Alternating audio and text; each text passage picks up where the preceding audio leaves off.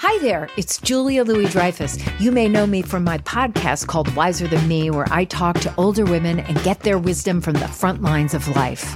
I was amazed by how many people told me our show made them look forward to getting older, which is why I'm here to talk about season 2 of the show. Sally Field, Billie Jean King, Beverly Johnson, Ina Garten, Bonnie Raitt, just to name a few.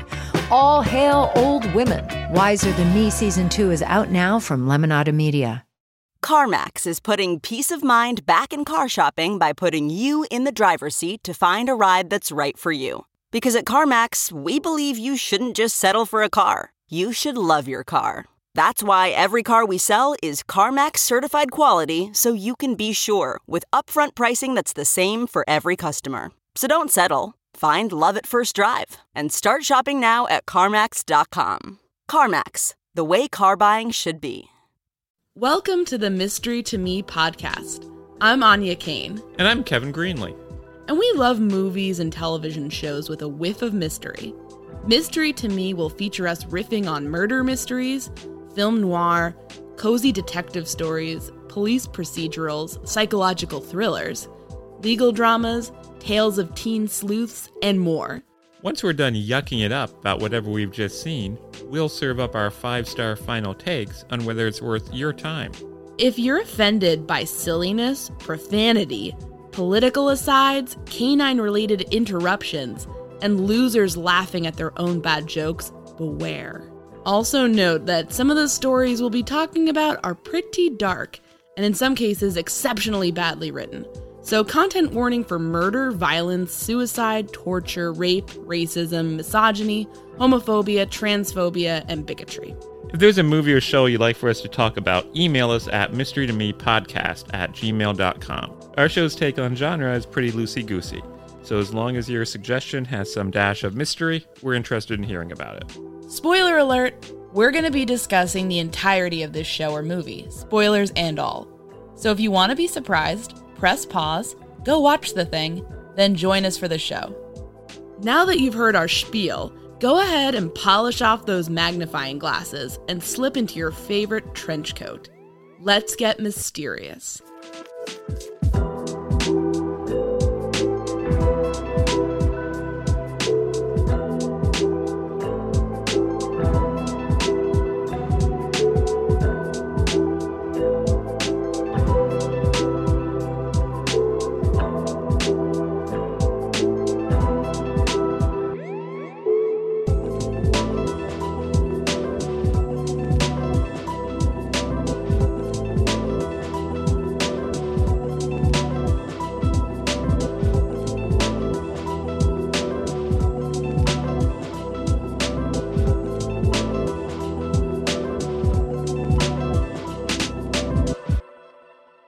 So what have we been watching?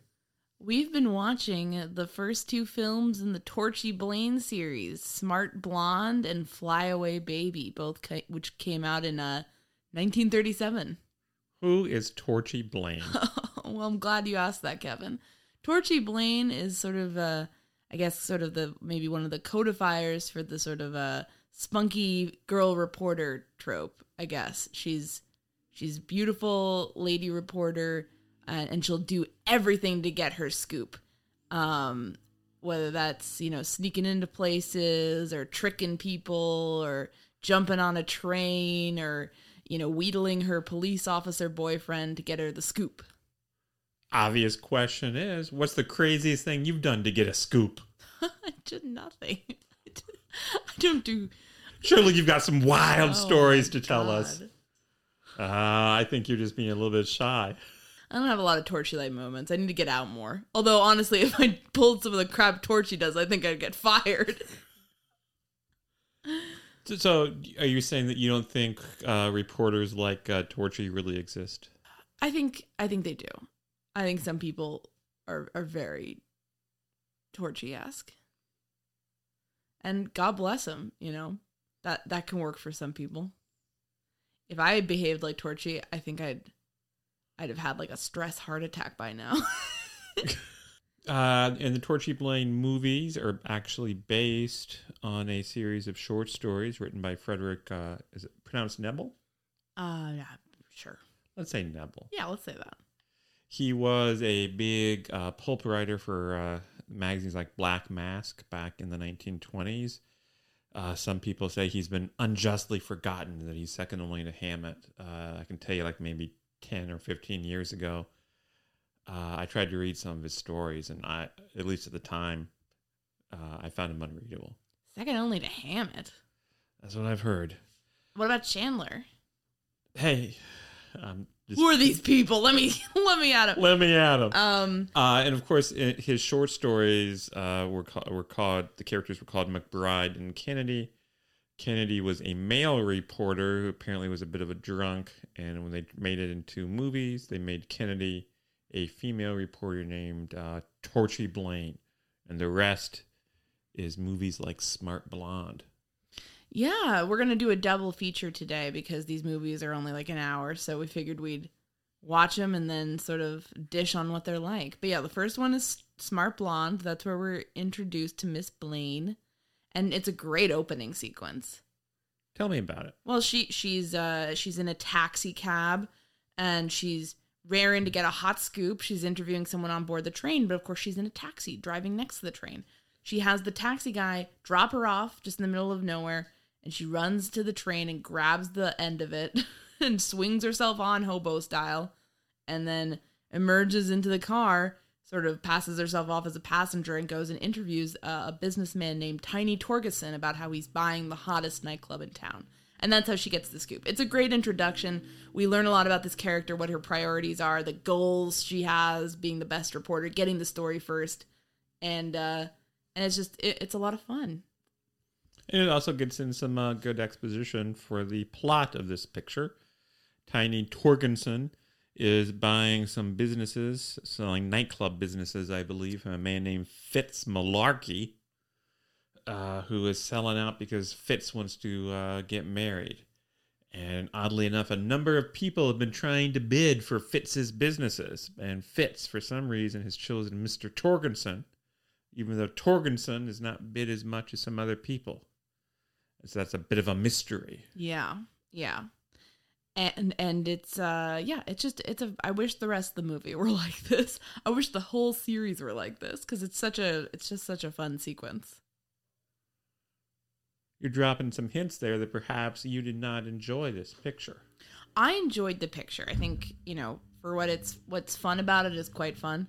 But it's very, very inconsistent. And I think you really need to be in the mood for like a spunky girl reporter film in order to sit through some of the sloggy parts, and if that's not your thing, then you're probably not going to enjoy it. That would be what I say. Yeah, that's fair. I really enjoyed, a bit of a spoiler, I really enjoyed the spunky reporter parts. Some of the other parts I kind of mentally checked out. Yeah. It's one of those things you're kind of like, checking your phone, and then like, oh, Torchy's on the scene. She's doing something cool, nice. And then she like leaves, and you're like, okay. Like, and then we look at each other and say, oh, well, who's this? Or what happened there? What the fuck's that? Why is this guy there? Why are they on the Hindenburg? That's later, though. So anyway, back to this train scene. Torchy ends up getting more of a scoop than she bargained for, because as they're coming off the train, Tiny Torgerson gets shot to death in the cab that they're about to take together.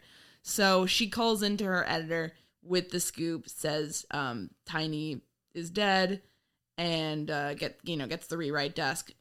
Meanwhile, we meet Fitz. He's the other businessman. He's the guy who was going to sell to Tiny. He's at the bar with this lady. I couldn't figure out what the fuck was going on at this point. I thought it was his fiance, but it's actually some other lady named Dolly Ireland. She's the singer in the club that he owns. And they're sitting at the bar talking about how, she's quitting after he sells the club and he's getting out of the business. And then suddenly it's time for her to sing for her last performance. And she just starts singing at the bar.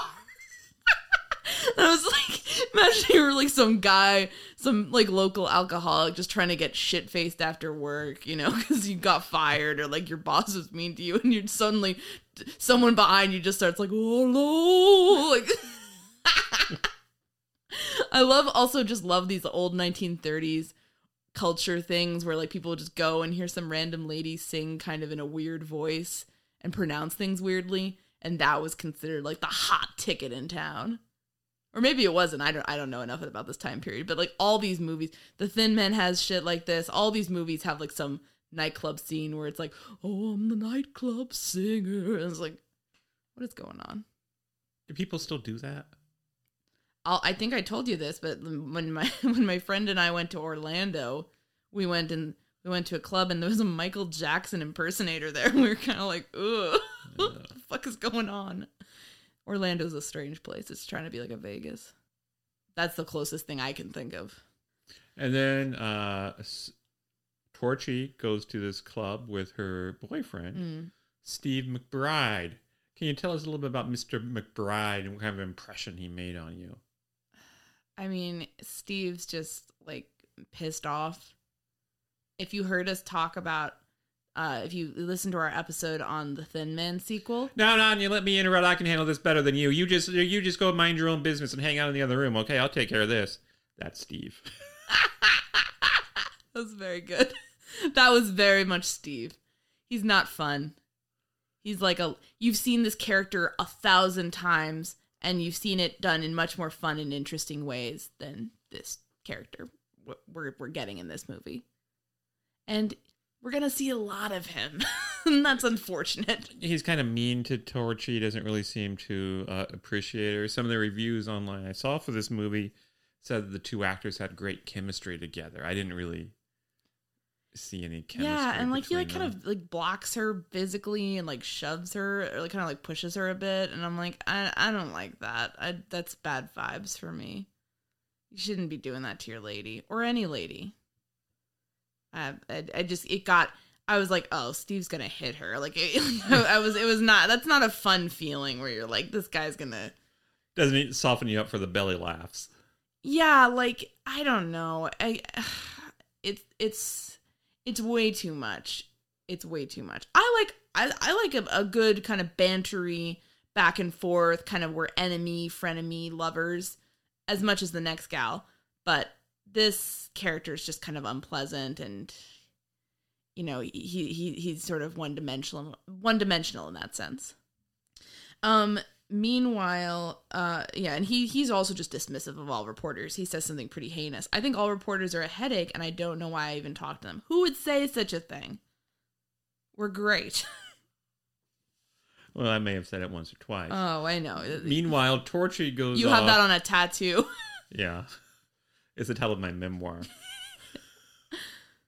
Meanwhile, Torchy goes, after Steve shoves her aside, she goes and talks to the hat check girl, who gives you some of the hot gossip. And interesting detail about that sequence is the hat check girl is played by Jane Wyman, who actually goes on to play the role of Torchy Blaine in the last movie of the series. She all about Eved it. Yes. And also she later married Ronald Reagan. Oof. So can't win them all. Can't win them all. She made some missteps. Also was in Falcon Crest. I don't even know what that is. So that's neutral for me. Can I talk about the garage scene? Sure. I'll talk about the garage scene. This was my, weirdly enough, second favorite scene in the film. That doesn't beat the train scene, but... Pretty close. But no, the train scene actually is good. This scene is just ridiculous and stupid, but I loved it anyway. So suddenly we go where they're in the garage. Torchy and McBride are in a cop car in the garage, and some big guy is washing the car. McBride starts screaming at him about washing the car. People are futzing around, and then the hose is going, right? Mm-hmm. And then suddenly this big guy who we're later introduced to as Gehagen, who's also a cop, turns and looks at the camera. I don't know, my eyesight's terrible, so I don't know if he was actually looking at the camera, breaking the fourth wall, but he like puts his hands on his hips as the car drives away with McBride and Torchy in it. And I was like, what the fuck? It's funnier than it sounds. It's just so stupid, and it comes out of nowhere, and it's like, why is this happening? And he's basically the chauffeur of the cops. He's allegedly a cop himself, but his only job is to stand around, drive people around, and recite poetry lines. And occasionally wash a car. You know, I would have really preferred it for Gehagen to be the cop that Torchy works with. Oh, that would have been delightful. Yeah. Because, like, Gahagan seems like a nice guy. Like, and you could do that. I mean, like, you don't have to do the romantic element. It can be just a cop and a reporter who have a professional relationship. Unlike McBride, Hagen is likable. He seems to like Torchy, and she seems to like him. It's not like he's, like, yelling constantly. He's just kind of he's a poet, and he likes to, stand around, and I don't know. Yeah, this McBride guy really drags He got down under the your mood. skin. What? He got under your skin, McBride. You didn't like him at all. Did you like him at all? No. Yeah, there you go. He's just not likable. They didn't give him much, Like, if you're going to have it... I would have preferred it if he'd been more like, oh, Torchy, like, you think you're a detective. That's sweet. Like, that would have been still, like, toxic bullshit, but it would have been less, like, threatening. This guy is like, he's going to shoot up the office or something. And surely by this stage, we meet Torchy in this movie, but he met her a long time ago. So surely by this stage of the game, he knows she's intelligent. She's probably helped him solve a case or two. So why didn't he just respect her? Maybe it's because she's always nagging him to take her out to dinner. Yeah, a woman will do that to you. She's always saying, oh, she wants steak and stuff. And meanwhile, that's like a running joke. But, she and McBride go to visit Fitz, along with his fiance, who's very fancy, and his fiance's brother. And they kind of learn that Fitz's old bodyguard, Chuck, has been acting all crazy lately because basically, like, Chuck is going to get fired because Fitz is going into a new line of respectable business, and he doesn't need, like, an enforcer anymore for his club. So Chuck is all pissed off. Yeah, there's a great line at this point. What is that line? I'll give you the setup. As the irritating McBride, Anya, you can't go in that house because you're a lady. I'm a newspaper man. That was great. And then she stays in the car though when he goes, and that sums up the problem with this franchise so far in these first two movies. It has like the great elements where she's saying, I'm a newspaper man, fuck you. Like, you can't be sexist to me. I'm going to go do what I want. But then she kind of just stays in the car. She doesn't actually come out of the car till later, And it's like the movie itself is almost cowed by this Steve McBride character when it should just be the Torchy show. Because she's the one who's entertaining and fun to watch and not scary. But eventually she sneaks in after him, and they investigate Chuck's apartment together, find a suspicious note, and then Fitz comes in. And then, I mean, my eyesight's terrible, but did this just look like guys in hats yelling at each other to you? Yeah, this may have been the part of the movie where I started checking out a little bit. And I think some of the characters did too, because there's also a scene where Jane Wyman, the hat chat girl, says, I woke up from a hangover, and there was a St. Bernard in the bed with me. And it's like, what?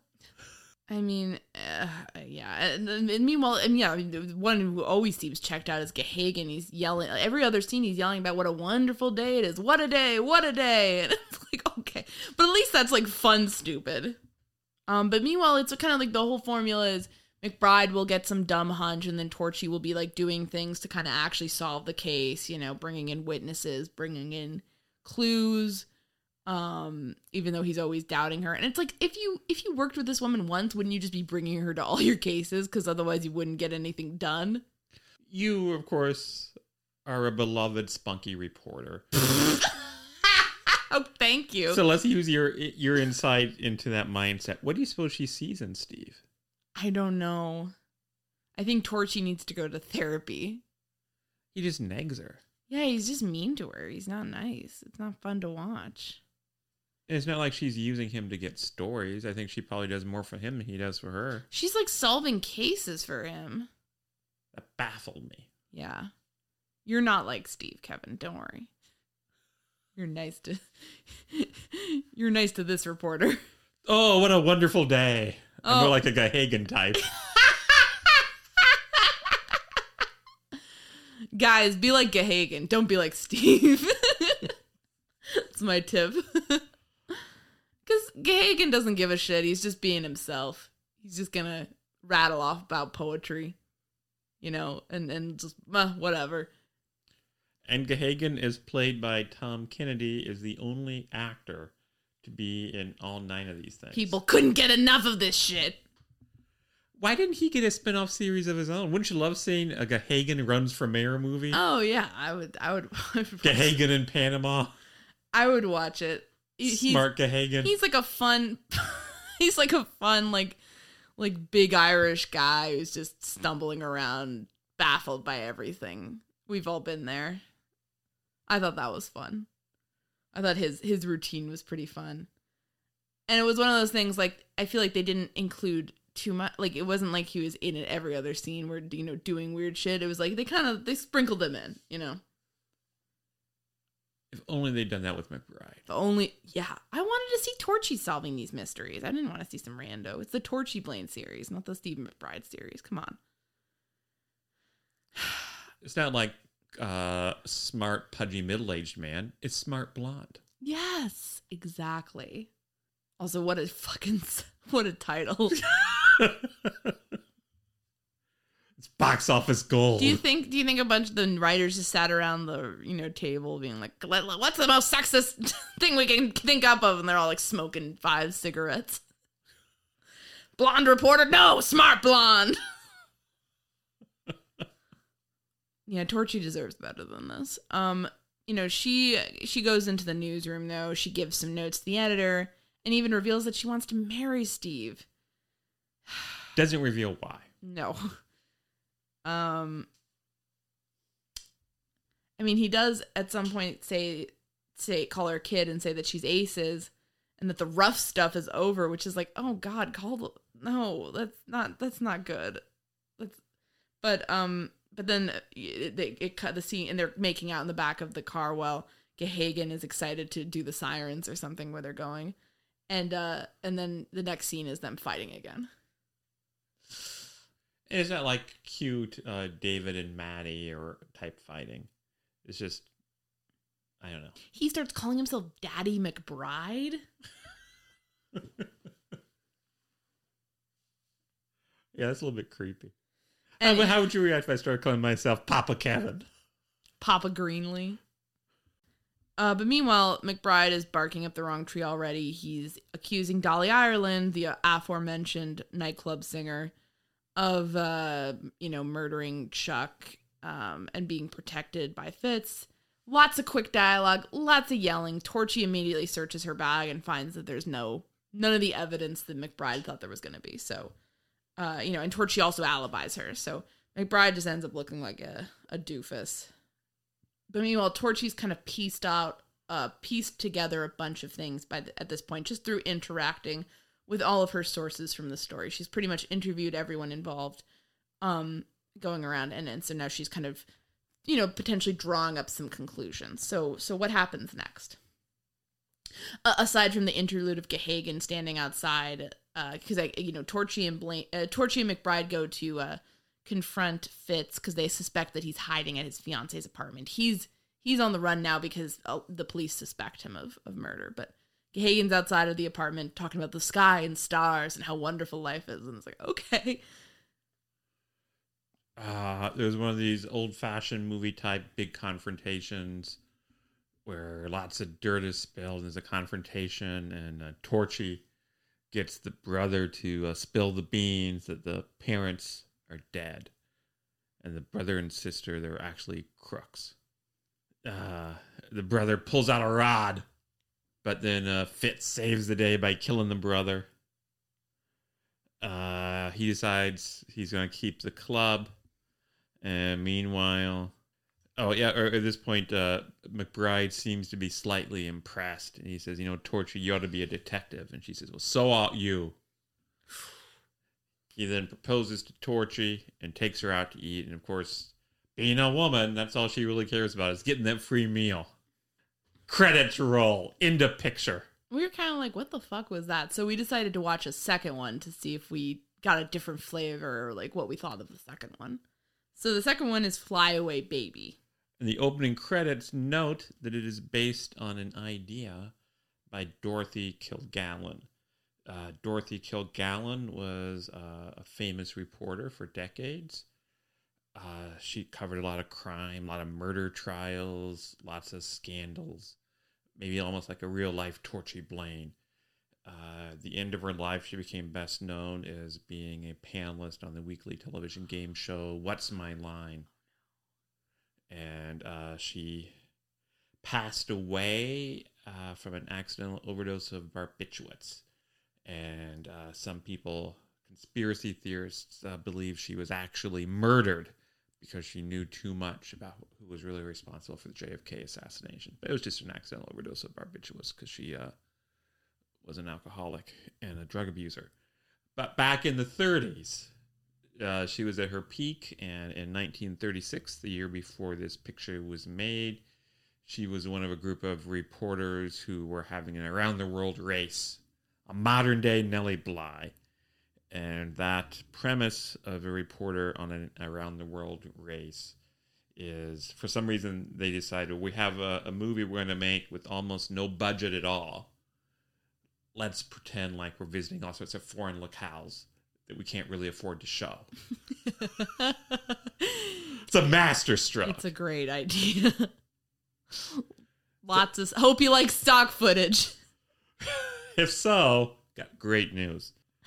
So, idea by Dorothy Kilgallen. What happens after the opening credits? Torchy meets Jack Ruby. No, that was quite a history lesson. Very interesting. I would say, okay, yeah. So basically, we open up with the cops. High-speed chases going on. And some notable bigwig in town named Devereaux has been murdered. And an editor is calling for Torchy because she's the one on the police beat, and she's nowhere to be found. And he's pissed off because he trained her, he taught her everything she knows, and she's running off to get a marriage license. He's ranting. It's one of those classic editor rants where it's like, you're not allowed to have a personal life. I guess. Doesn't that seem to be a running theme in these journalism movies where like the editor's just like, blah, blah, blah, blah, blah. You went off and took a weekend day off? And it's like, jeez. And your editors are all teddy bears. They're all very My nice. editors are always telling me to take time off. Yeah. So I'm glad things are different now. Anyways, but Torchy ends up getting to the scene of this crime. Because she and Steve are supposed to get a marriage license. She goes there. Steve doesn't show up because he's at some crime scene. She goes to the crime scene. There's a bunch of reporters outside the building. Gahagan, of all people. What a coincidence. Gahagan is there keeping all the reporters out. He does let one rich man's son, who's also working as a reporter. He's allowed in. Lucian Croy. Oh, Lucian Croy. He's allowed in. Gahagan starts mouthing off about how this is his last day as a police officer, and he can't let Torchy in. So Torchy does like the most inane trick to get past him. Do you want to elaborate on the trick, or is it just enough to say that it's inane? Basically gets him to pose with his arms up and then runs under his arms. Basically, to sum it up, after accusing him of discrimination against reporters. And, yeah, she confronts McBride for ditching her basically at the altar. He kind of is trying to put her off. So he ditches her with Croy, this fancy reporter who sort of snubs her. And also says that Torchy can smell a porterhouse further than any woman he knows. But he's never met you. I'm not a huge steak fan, but thanks. You can still smell him. I have a good nose. A nose for news. I'm a bloodhound. When it comes to the scoops. Sniff them out. And meanwhile, Torchy finds a German Luger gun and notes that the whole, the murder of Devereaux looks like some sort of professional hit. Or, that's what the cops are thinking at that point. Croy is only there because his rich family, is friends with the murder victim. Some guy named Alistair is also there, who he's Devereaux's partner. He's another rich guy. I think he's like the publisher of one of the newspapers. Is that right? Yeah. But meanwhile, by talking to the staff, which is what Torchy always does, Torchy actually figures out that Croy himself was fighting with the murdered man not a few hours before the murder. So pretty suspicious. Uh-huh. In my book. I think this fancy pants has something to hide. We still seem to be seeing a lot more Steve than Torchy. I think that, at least in these first two pictures, that's a big problem. Huge problem. He's not charming. He's not fun. You know, we want to see... I want to see like a sassy lady reporter run around and, you know, get the scoop.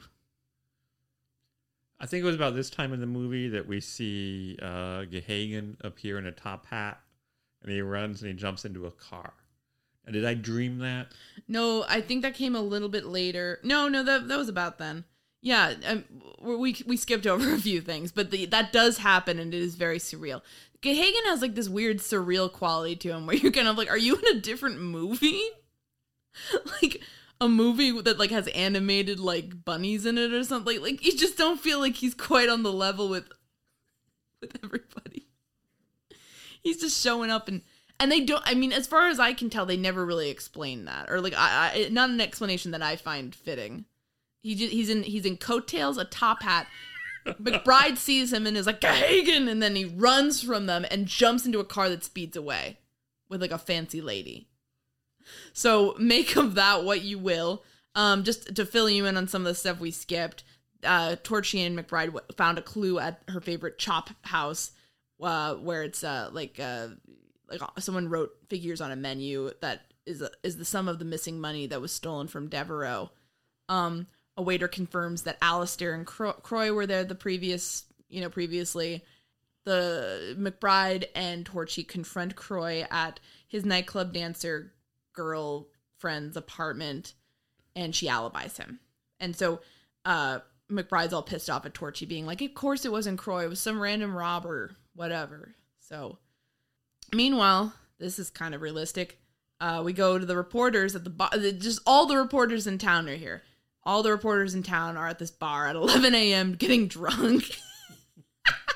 That seems kind of realistic for the time, especially. And they're talking about how this reporter Croy is going to fly around the world. And someone else says, oh, I'm going to fly around the world too, and it'll be a race, and I'll beat him. And then we cut to Gahagan. He's getting his shoes shined. Torchy sees it. Torchy sees this whole thing. Which I guess maybe is significant that Torchy sees this. I don't know. But it has a shocking denouement because Gahagan doesn't have the money to pay the shoe shine guy. So the shoe shine guy throws his rag down in anger. He's furious. He's hopping mad. It's a very important scene. I mentioned that Torchy saw that. Yes. Okay. Why is that important? I don't know. It seemed to be because they made a big deal about it, that Torchy was there. They did. And just like, I like random little scenes like that. I'd rather see that than like McBride yelling at Torchy. McBride, of course, seals his fate as my least favorite character in this because he says to Torchy that only men can solve crimes. But you know they're just setting him up to get his comeuppance. But meanwhile, Torchy helped solve the last crime. So what is he even talking about?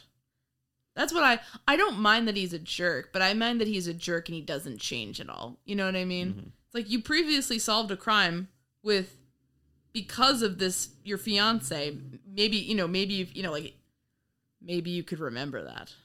And if for some reason he truly thinks she is an incompetent, meddling buffoon, why does he want to marry her? And there's not enough like really back and forth for it to be like, oh, they just fake fight to flirt. It's not, you don't get that vibe either. Meanwhile, Torchy does something that all reporters dread. She puts together a big pitch for all the top editors and the publisher of her paper. She wants to go in the plane race. She wants to enter. And I love the publisher in this because the publisher's like, Torchy, that's not news. But a bunch of reporters flying around the world in a race is not news. That's not important. We have issues to cover. We need to talk about the real fucking issues in this town. So dare I ask, is that a realistic? Have you ever gone to your superiors and excitedly pitched a story only to be told it wasn't news? Yes. Many a time. So a chill must have gone up They your almost spine. sent me to Yellowstone to look for that treasure. Remember? This was me all over. Basically, there was a crazy old guy who hid treasure in the Rockies, and I wrote a story about it because I thought it was funny. And then the top brass were like, "Oh, this is really fun. You should go there and try to find it." So I then took that seriously and pitched it, and they were like, they didn't let me go. But it was okay. It wasn't really news. You would have found it. You'd been like Scrooge McDuck. I would have disappeared then with the money. Maybe that's what they were worried. They're like, this is a good idea, but Anya's too shifty for this. She's too smart. She's not gonna give it to the outlet. Yeah, so I've been at these meetings and they're pretty brutal. But I was like, good for the publisher for being a little bit like, we're not gonna just do bullshit. Because back in the 30s, you felt like anything would go. It'd be like, this reporter is gonna climb to the top of the Empire State Building. This reporter is gonna tap dance on a tightrope across Niagara Falls, and it was like, what the fuck are we? What are you doing? It's not news. Yep. Can you imagine if they did that? Can you imagine it was like Jake Tapper and Anderson Cooper are gonna fly around the world? Wolf Blitzer's on a speedboat. He's catching up. So you'd watch the hell out of that. Actually, I probably would. Bring back the old 1930s bullshit, guys. In terms of bad journalism. But anyway, so they only let her go once she comes clean and says, I think that Croy was the murderer in the Devereaux case, and I want to follow and get the scoop on that. And then they're like, okay, that is actually news. You can go and tail him, basically. So I kind of like that. That was like a nice little moment. So then a cop breaks the news about this to McBride. And they also say that somebody's angry about some pork chops that gave them a rash. I wrote that down because it was so weird. There's so much in this movie where it's like throwaway lines like that. Like, is that a callback to something that happened earlier? I can't even tell. Or did you just throw that in? Because there's so much that doesn't make sense to me. See, I actually like things like that because it's those sorts of inconsequential little details that kind of make the movie seem a little bit more real. Yeah, no, I dug it too, for sure. This movie felt a little bit more hard to follow for me. And that doesn't help by the fucking international travel that we're about to go on. So okay, now Kevin, you're not a millennial, so you're not gonna know what the fuck I'm talking about here. But all the 5 millennials who listen to this will know, or maybe they won't. I don't know. Camp Rock 2. There's a scene where all the Camp Rock campers go marching in to do battle with their camp rivals at the other camp, the name escapes me here. But and they're all like clapping their bodies weirdly and like chanting, and it's like a very bizarre march, and like it always makes me laugh hysterically because it looks so strange. Basically that happens, but it's the bunch of reporters singing about flying in the air, marching to the airport in this movie to go take a plane to the start of the race in California. They're all singing, they're all skipping. It's like a big line of people. I mean, can you imagine if you were like an airport employee and you saw this? So you're saying that doesn't happen like when you go to a press conference or something? No, you don't. You don't more of like a tap dance thing? I mean, geez, I wish it did. That would be the nice source of camaraderie, but I've never seen this happen in my life. And I've been a reporter 20 years? 20 years. I've been a reporter since the Hoover days. You can't see me, but I'm smoking a cigar with a cigarette holder. And wearing the biggest damn hat I've ever seen. Yeah, it's just taking up the whole room. Any audio issues you've heard in this episode have been caused by that hat. Yeah, so this was an odd moment. If I ever saw people doing this at work, I would worry that there was some sort of gas leak and I would just get out of there. And, the McBride comes to sort of intercept Torchy before she can leave. And tells her to stop trying to be a detective, and she tells him to start trying to be, so kind of a refrain from their previous movie. And he kisses her and says, "Take care of yourself, you little idiot," which is weird because that's what you say to me every day.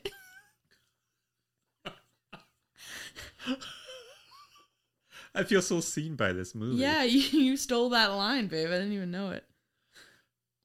And then, sort of inexplicably,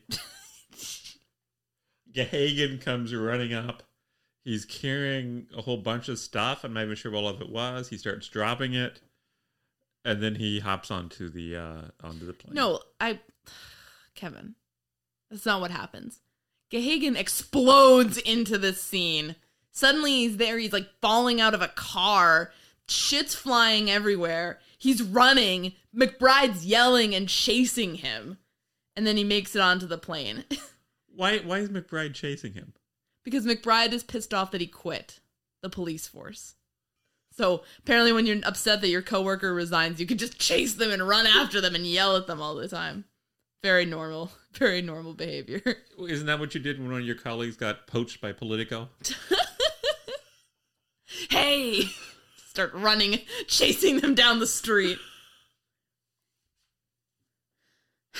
So, and at this point I was confused. I think basically the plane is taking all these reporters to the starting point of the race. That wasn't made clear. No. Because it was kind of bizarre that all these people who are in a dramatic race around the world are all using the exact same form of transportation at the same time. They're all on the same plane. It's like, is it a race to see who can get off the plane first? It'd be like if you and I were having a race to Chicago and we both boarded the same Greyhound bus to Chicago. Let's do that. That doesn't sound nightmarish at all. Meanwhile, aside from this hot plane action, McBride's top suspect, who was like this professional jewel thief, is alibied because he was doing another crime at the time. So he's back to square one.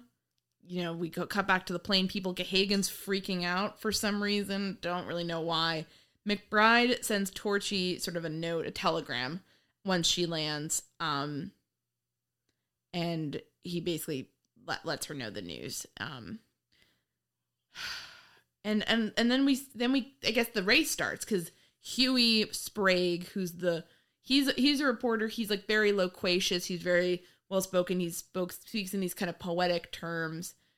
He's gonna race. He's the one who's racing Croy, and he hates his wife, and I think he's cheating on her. Is that basically his character? Pretty much. Yeah. And then we get a bunch of stock footage of planes. And I'm just thinking at this point, this movie feels so loud. Like there's always like a big staticky thing in the background, or like the planes are going. It's a lot, isn't it? Yeah. Or was I just losing it like Gahagan at that point? There's a lot of Gahagan in you. Well, thanks. Well, I think you're Gahagan-esque in some ways too. I don't think that's necessarily a bad thing. But, we see, there's just all this noise. The big boats, water, churning, planes are flying, just all this hot plane B-roll shit. And, yeah. And then we go to stereotypical Hawaii B-roll. And we notice that Gahagan is taking covert photos, and when I say that... Not really covert. Well, yeah. Why are they not so covert, Kevin? It's like he went to Party City and got a giant novelty camera with a giant novelty flash. Like this camera is almost as big as his entire upper body. And he takes it out and very obviously takes some pictures. Is it even clear who he's taking photos of? No. And so then Sprague, who it turns out later that he's taking photos of Sprague, comes over to him and says, oh, let me take your photo, and, takes a picture of him. So, okay. That very important B plot here. Torchy. Also, in the course of that dialogue, It's crucial. Gahagan drops a bit of a personal detail about himself. He's married. Now, what do you think Mrs. Gahagan is like? What are her hopes and her dreams? She's very patient. You just suddenly come running in and get a shoe shine and then run out of the house. She's a saint. So are you Gahagan or are you Mrs. Gahagan? I'm Mrs. Gahagan. You don't even have to think about that one. Oh, yeah, and Gahagan reveals that he's a private detective. So, meanwhile, finally we get to see some sleuthing from Torchy. What happens? She breaks into someone's room with the assistance of a maid. She finds a note. Something about goods are going to be delivered to Frankfurt. Unfortunately, Torchy makes an amateurish blunder. She drops her lipstick in the room. Therefore, the owner of the room, Croy, knows she's been in the room. Yeah, so, what you're like, oh, is he going to try to attack her or something? Nope, we just cut to this Indiana Jones map. They're bouncing around from Hong Kong to Hanoi to, I guess then they go to Germany eventually. Meanwhile, McBride is told by Croy's old fiance, who he jilted, that he is guilty. She was actually, not talking to him on the phone. So then McBride decides, I'm going to get over to Germany in time to meet this plane. Croy shoots some guy, I guess, right? I think. Yeah. It's sort of hard to follow this sometimes. And then McBride confronts Croy. But he gets cabled that they've lost the witness. They've lost his fiance. She's not going to testify. And then we go to some random German couple, this old couple, who are laughing about balloons. And then we have some stock footage of a Zeppelin, because they're on a Zeppelin now. Which Zeppelin in particular? Some of the stock footage is the Hindenburg. And that's kind of surprising because this film was released 1 month after the Hindenburg disaster. What do you think the conversation between the film editor and the director was? Just keep it in. It's fine. It's fine. We don't have the money to reshoot it. We can't reshoot this. Are you crazy? This is a fucking Torchy Blaine film, you son of a bitch. Oh, the humanity. Anya, people died. You ever that? I remember listening to it's like such a famous line. I remember listening to that for the first time. I was like, I can barely understand what that guy's saying. Oh, Anya. What? Yes. I have hundreds or thousands of hours of old radio shows. He's like, blah, blah, blah, blah. It's like, what the fuck? You've got to listen to all of it. Oh, God. Have you not listened to much old-time radio? No.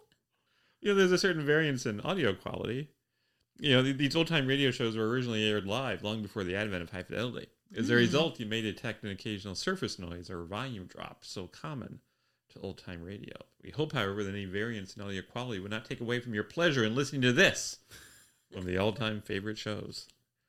That was like the little thing at the beginning of each radio rerun cassette I would buy as a boy. What happened to that poor guy who saw the Hindenburg and was so traumatized by it? Because it's a horrifying thing. The footage.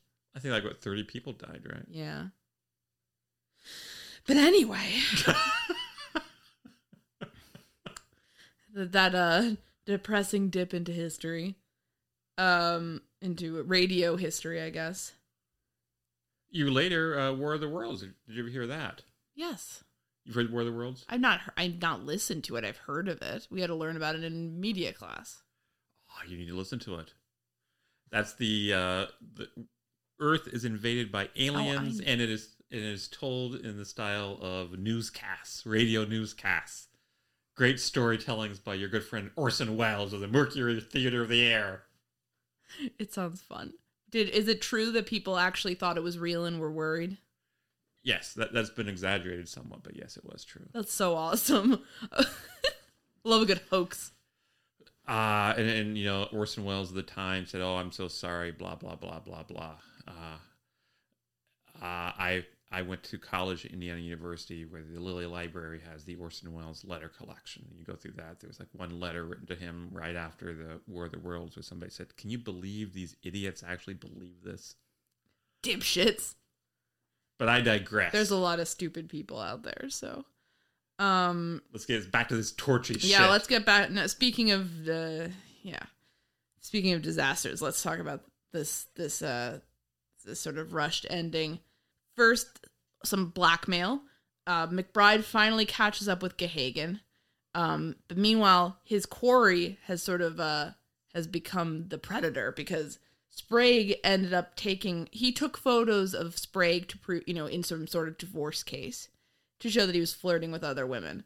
Sprague took a bunch of photos of just Gahagan himself, and then somehow did some 1930s Photoshop to get other women in the photos, so it looks like Gahagan's flirting around with other people. So then they trade photos, and Gahagan gets nothing.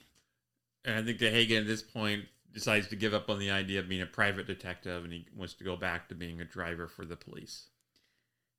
So that was a wild ride for nothing. No payoff there. Don't even understand why they had that. But Croy gets murdered, and Torchy gets a telegram delivered by a confused Zeppelin employee, and she and McBride sort of figure out that Alistair is behind it all. Does Alistair kill that Zeppelin employee? I didn't even see her. Did that Zeppelin employee run away? I think he runs away. I'm not sure. I don't know. But then Alistair jumps out of the Zeppelin, pulls the chute too soon, dies horribly.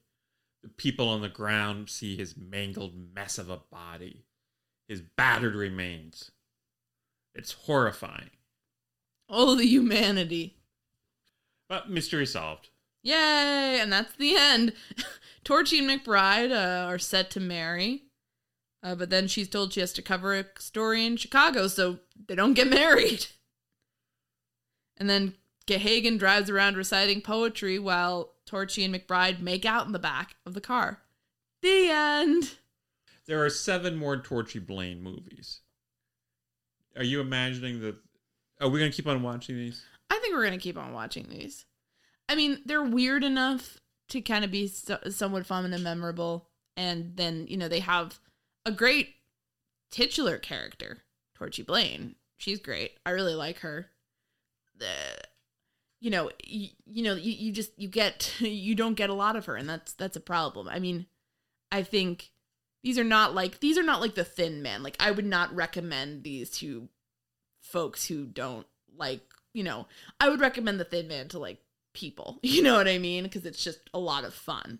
And even though maybe it has a lot of bullshit where it's like Get Back to Nick and Nora Charles, but you have enough of them where you feel satisfied to a certain extent. This doesn't have enough Torchy. Yeah, you don't have enough Torchy. The mysteries are never all that interesting. The production value is lamentable. I honestly don't know why they decided to do a trip to all these foreign locations when they didn't have the budget for it. It just seemed... I liked Torchy. I kind of liked Gahagan. Yeah, I like Gahagan too. When those two are not on the screen, it's hard to maintain interest. And even when they are on the screen sometimes and they're in the midst of the mystery, it's kind of a tough slog. Agreed. Are you going to set and type your unvarnished take? Oh, you know I am.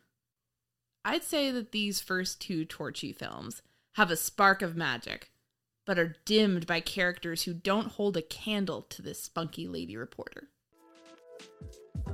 Thanks for listening this week. I'd like to give a special thanks to Kevin T. Greenlee, who's no relation to me. He's the guy that composed the great music for this podcast, and you can find him on the web at kevintg.com.